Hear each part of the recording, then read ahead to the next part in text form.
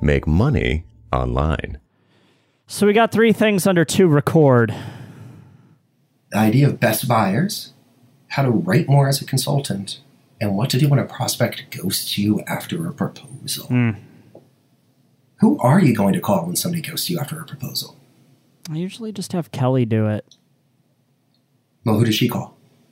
She's the assistant. She calls the person that ghosts me.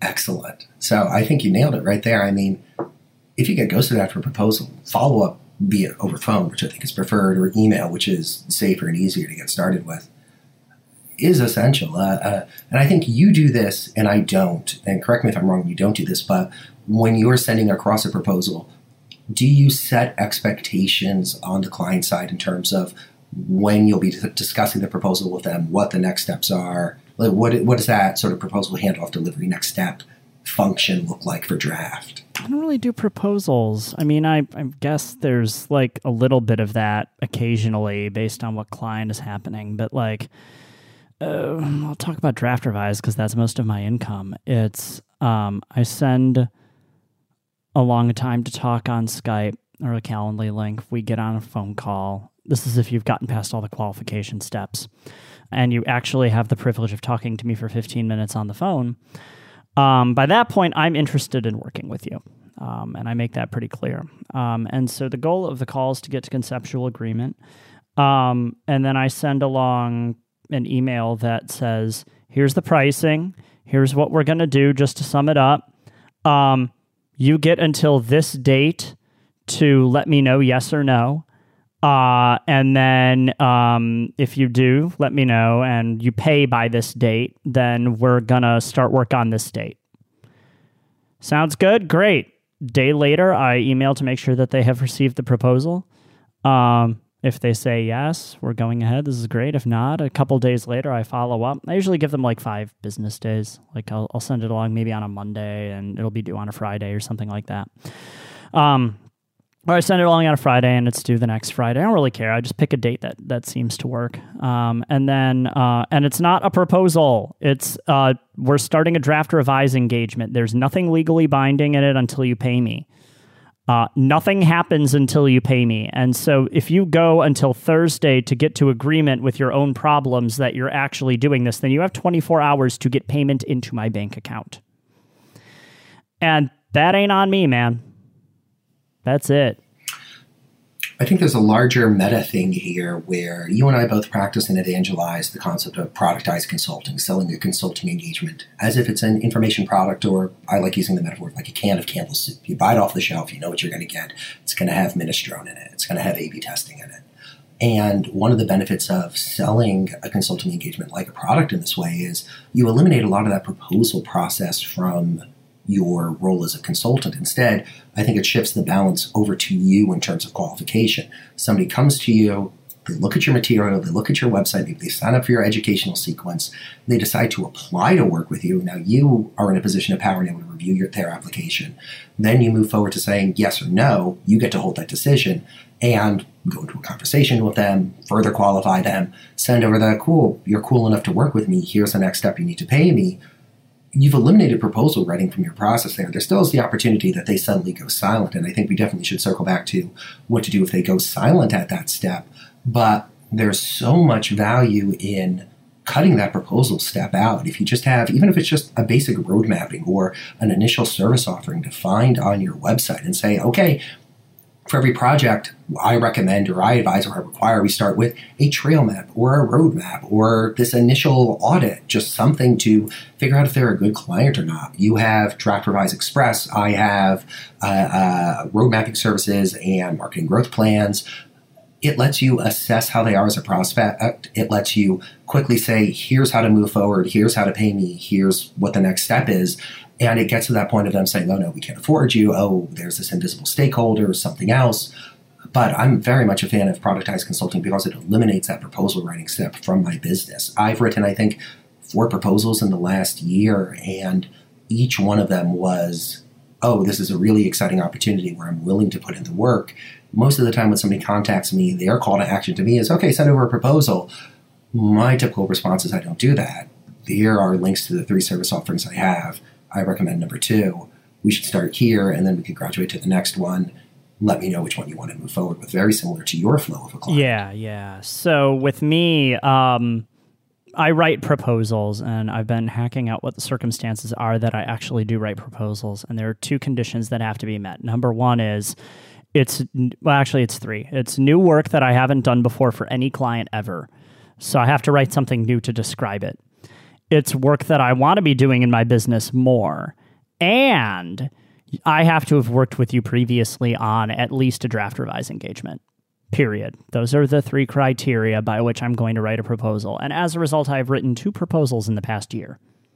Right? And they were both for the same person. And they've both turned into various offerings. So like there is it's lost work. It's lost time and focus when you're doing a proposal that you can't reuse as sawdust for productized consulting offerings in the rest of the business. It's kind of how I view it. And so if you're okay wasting your time, write proposals. It's a very similar flow for me. When I write a proposal, I'm always thinking, well, how do I want this to fit into my larger scope of service offerings? Is this something that I can reuse? Is this something that I want to offer to other people?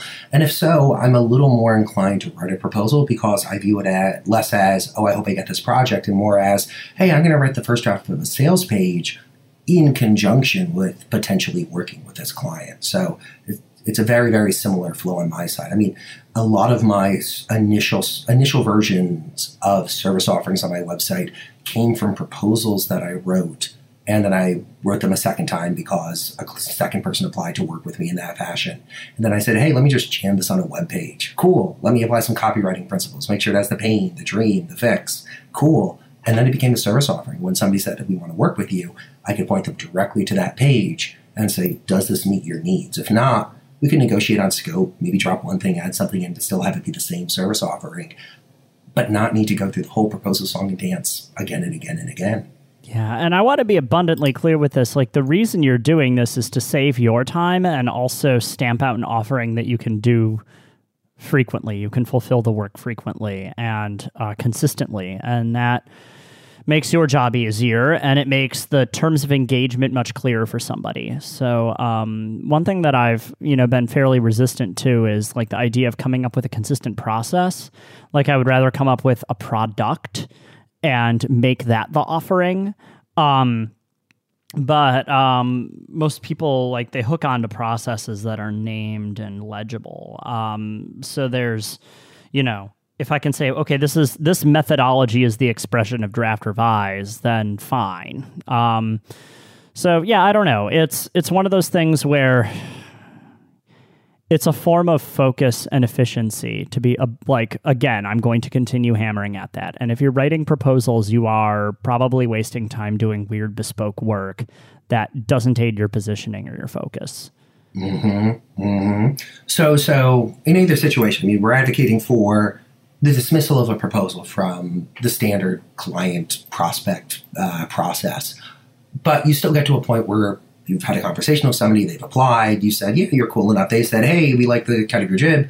And you send that email and you're like, here's a payment link. And then they don't pay you and nothing happens. Yeah, that happens. What do you do then? Happens about a third of the time. I follow up. My assistant follows up. We get increasingly stern. We send the magic email and then fuck them. Mm-hmm. That's it. There's very much, I think. If you get ghosted, it's very much like dating, and you know a fair amount about dating. But what would happen if somebody ghosted you for like 3 months and then came back? What would the first thing? That. You've lived that, right? So the first thing that comes up in your head is, where the fuck were you for the past 3 months? Explain yourself, right? Like, there is automatically an elephant in the room. And do you want that to be the first impression that you get when you work with a client? No. If they're going to act that immaturely to you that they ghost you. Now, if they tell you, like, this isn't a good fit, we'll come back in 3 months, they have taken the mature high road in the situation, and it's sad, and you're sad, and you don't get the money, and you have to wait, and they're probably never going to work with you because they peaked in enthusiasm the first call. And that's fine.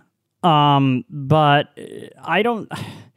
by the time they've ghosted you and stopped talking to you after you send whatever it is, proposal, email wanting to start, payment link, whatever, there is maybe a 1% chance the deal will ever close.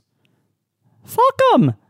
You get one life. Work on developing more leads and talking to people who are actually interested in you and your work.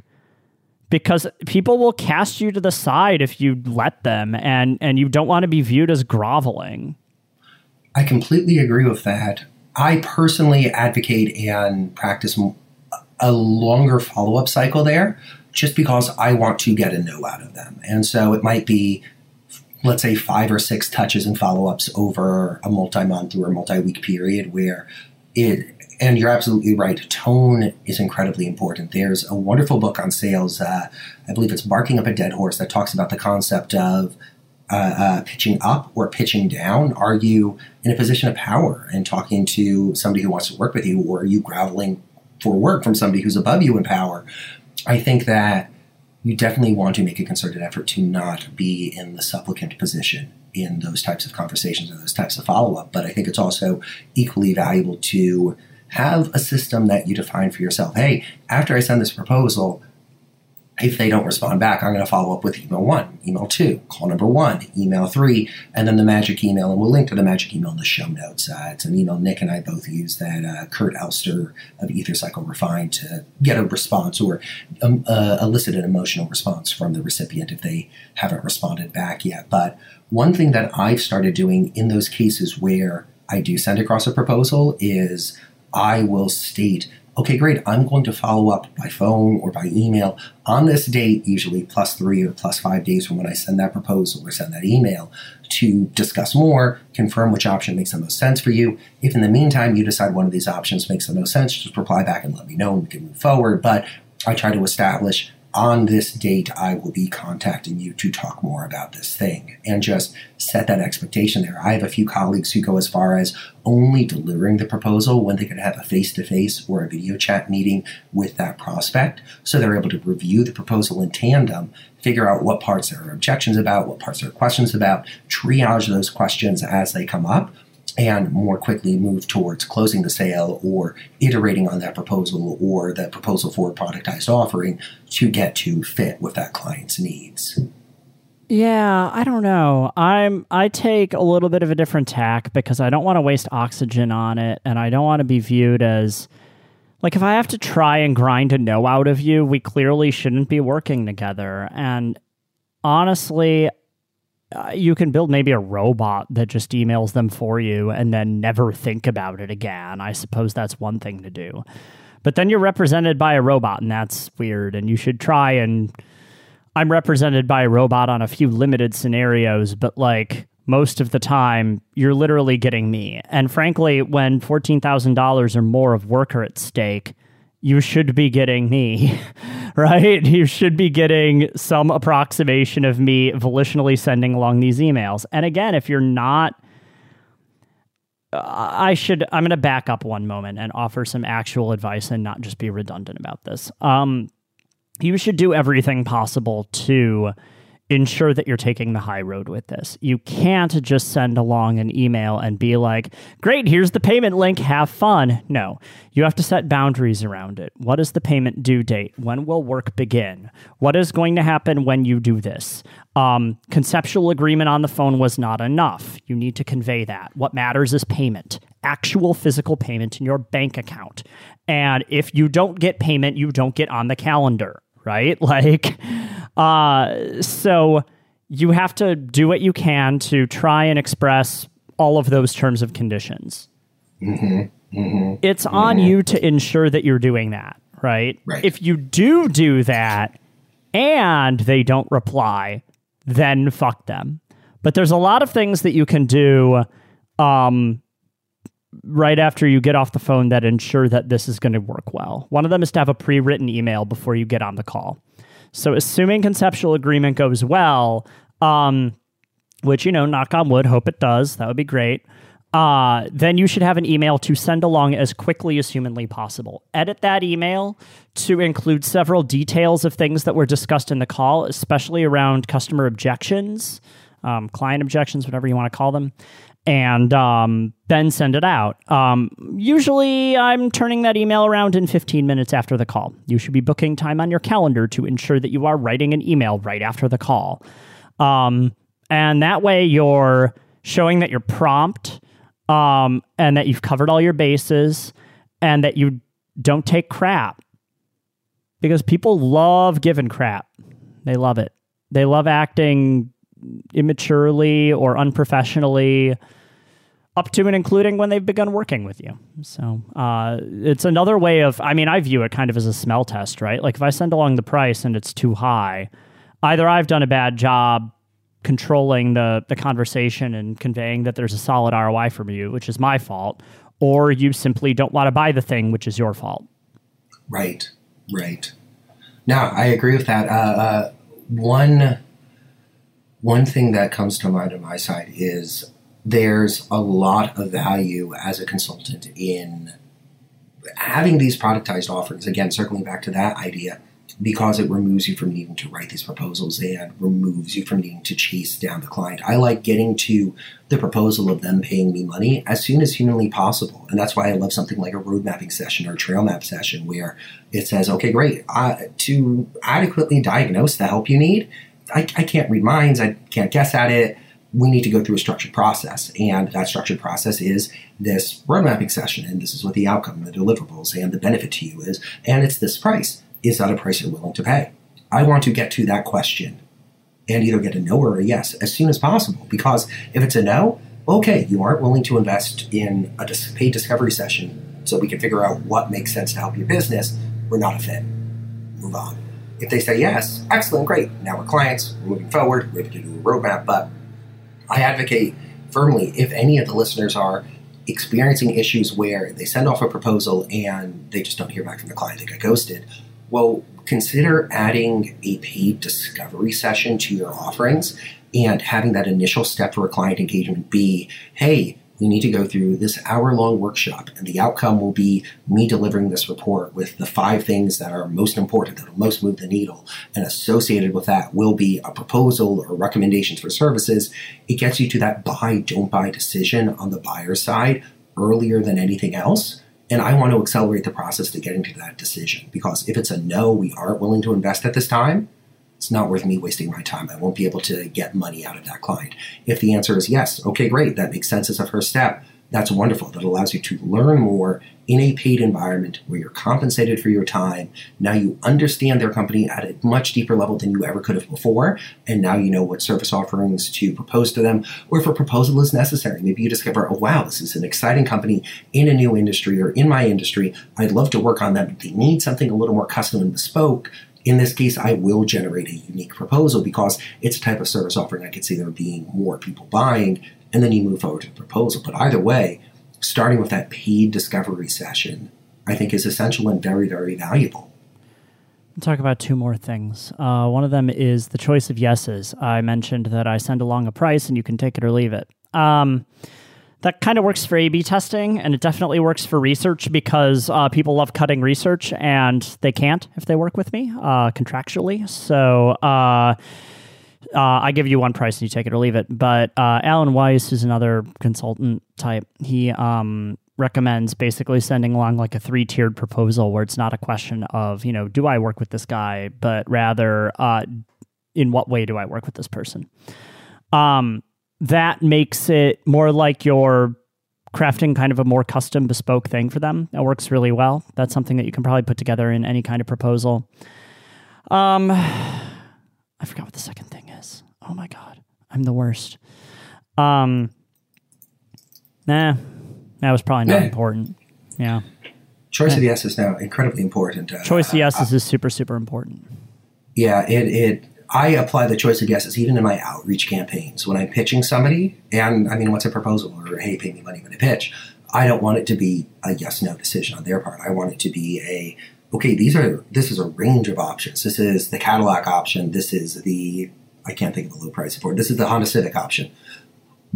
this is the spectrum. They might come back and say, we want some from this, some from that, some for the other thing. Okay, great. We could massage those together to a service offering, but it's much better to get that response from a client than here is the singular option you may choose from. We do not want that option. Okay, I guess we can't work together. A choice of yeses, I think, is empowering both to you and the client because it shows, hey, there's a range of different things we could do to reach that outcome. Some cost more, but have more benefit. Some are more affordable, but don't deliver as many benefits. What makes the most sense for you? Having that choice of yeses is critical. And that might be, here are 3 different versions of a roadmap, and here's what you get more and above in each option. Or here's a roadmap, or the full service offering with the first 2 weeks spent on research. So we get the benefit of the research alone or the research paired with the service offering. And now they're able to choose, start with the smaller engagement or do the smaller engagement with the full-on engagement at the end. So there's a lot of interesting ways you could use a concept like a choice of yeses there.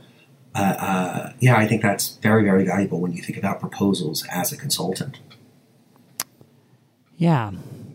I guess my final advice for the any listeners that are dealing with prospects ghosting them after they send a proposal, set those expectations, add a road mapping or some paid discovery type engagement early on just so you can get to that yes or no. Be confident and assertive in your follow-up. Send that email, check in with them, follow up on the phone if you have their phone number. Have some procedure or some standard operating procedure you've defined where you or somebody else in your business is contacting them to see what the issue is. I definitely sent out proposals before and there's been like 4 weeks of silence, and I discovered that my contact had a vacation scheduled right after I sent over the proposal and they're just now reviewing it, and they did not communicate that across to me. And, oh, okay, you're on vacation, great. Updated proposal, new date that you have to decide by, let's move forward. But oftentimes reaching out, you can discover, oh, they were on vacation or had a life event or an emergency happened or this was a priority, but then the company literally caught on fire and priorities have shifted just by reaching out and asking, hey, I sent over that proposal or sent over those next steps. I haven't heard back from you yet. What do you recommend as that next step? Can get you that necessary information. Man, I tell you, I felt horrible this one time. This wasn't quite the same as a proposal, but it's very similar in terms of a follow-up process. I recorded a podcast episode with somebody, and it turned out amazing. And there was all of this preparation for it, and it was really great. And then I'm like, okay, great. Well, in like a couple of weeks, I'll follow up and see if it's been posted and whatever have you.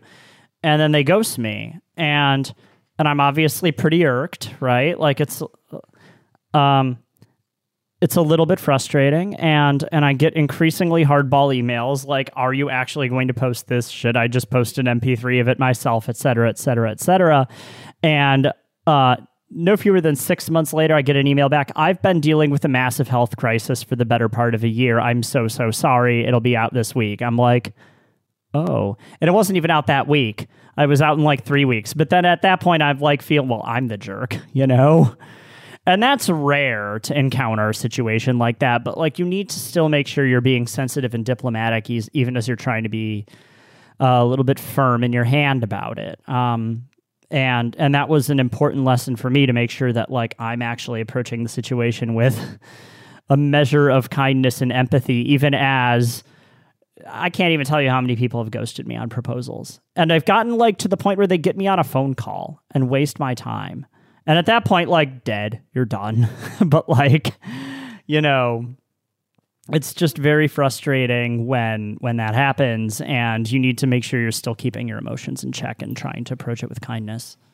It occurs to me that a lot of what we're talking about here, a lot of the issues that could come up with clients and proposals are addressed by a strong client intake process. And have we done an episode dedicated just to what our client intake application processes are like? Kai, we've done like 4 episodes. Oh, this cold is killing me. You're fine. Which one am I? Am I Nick?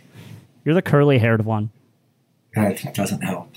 I've been waiting like at least 6 months to make that joke. I am so happy for you, my friend. Thank you. We did it.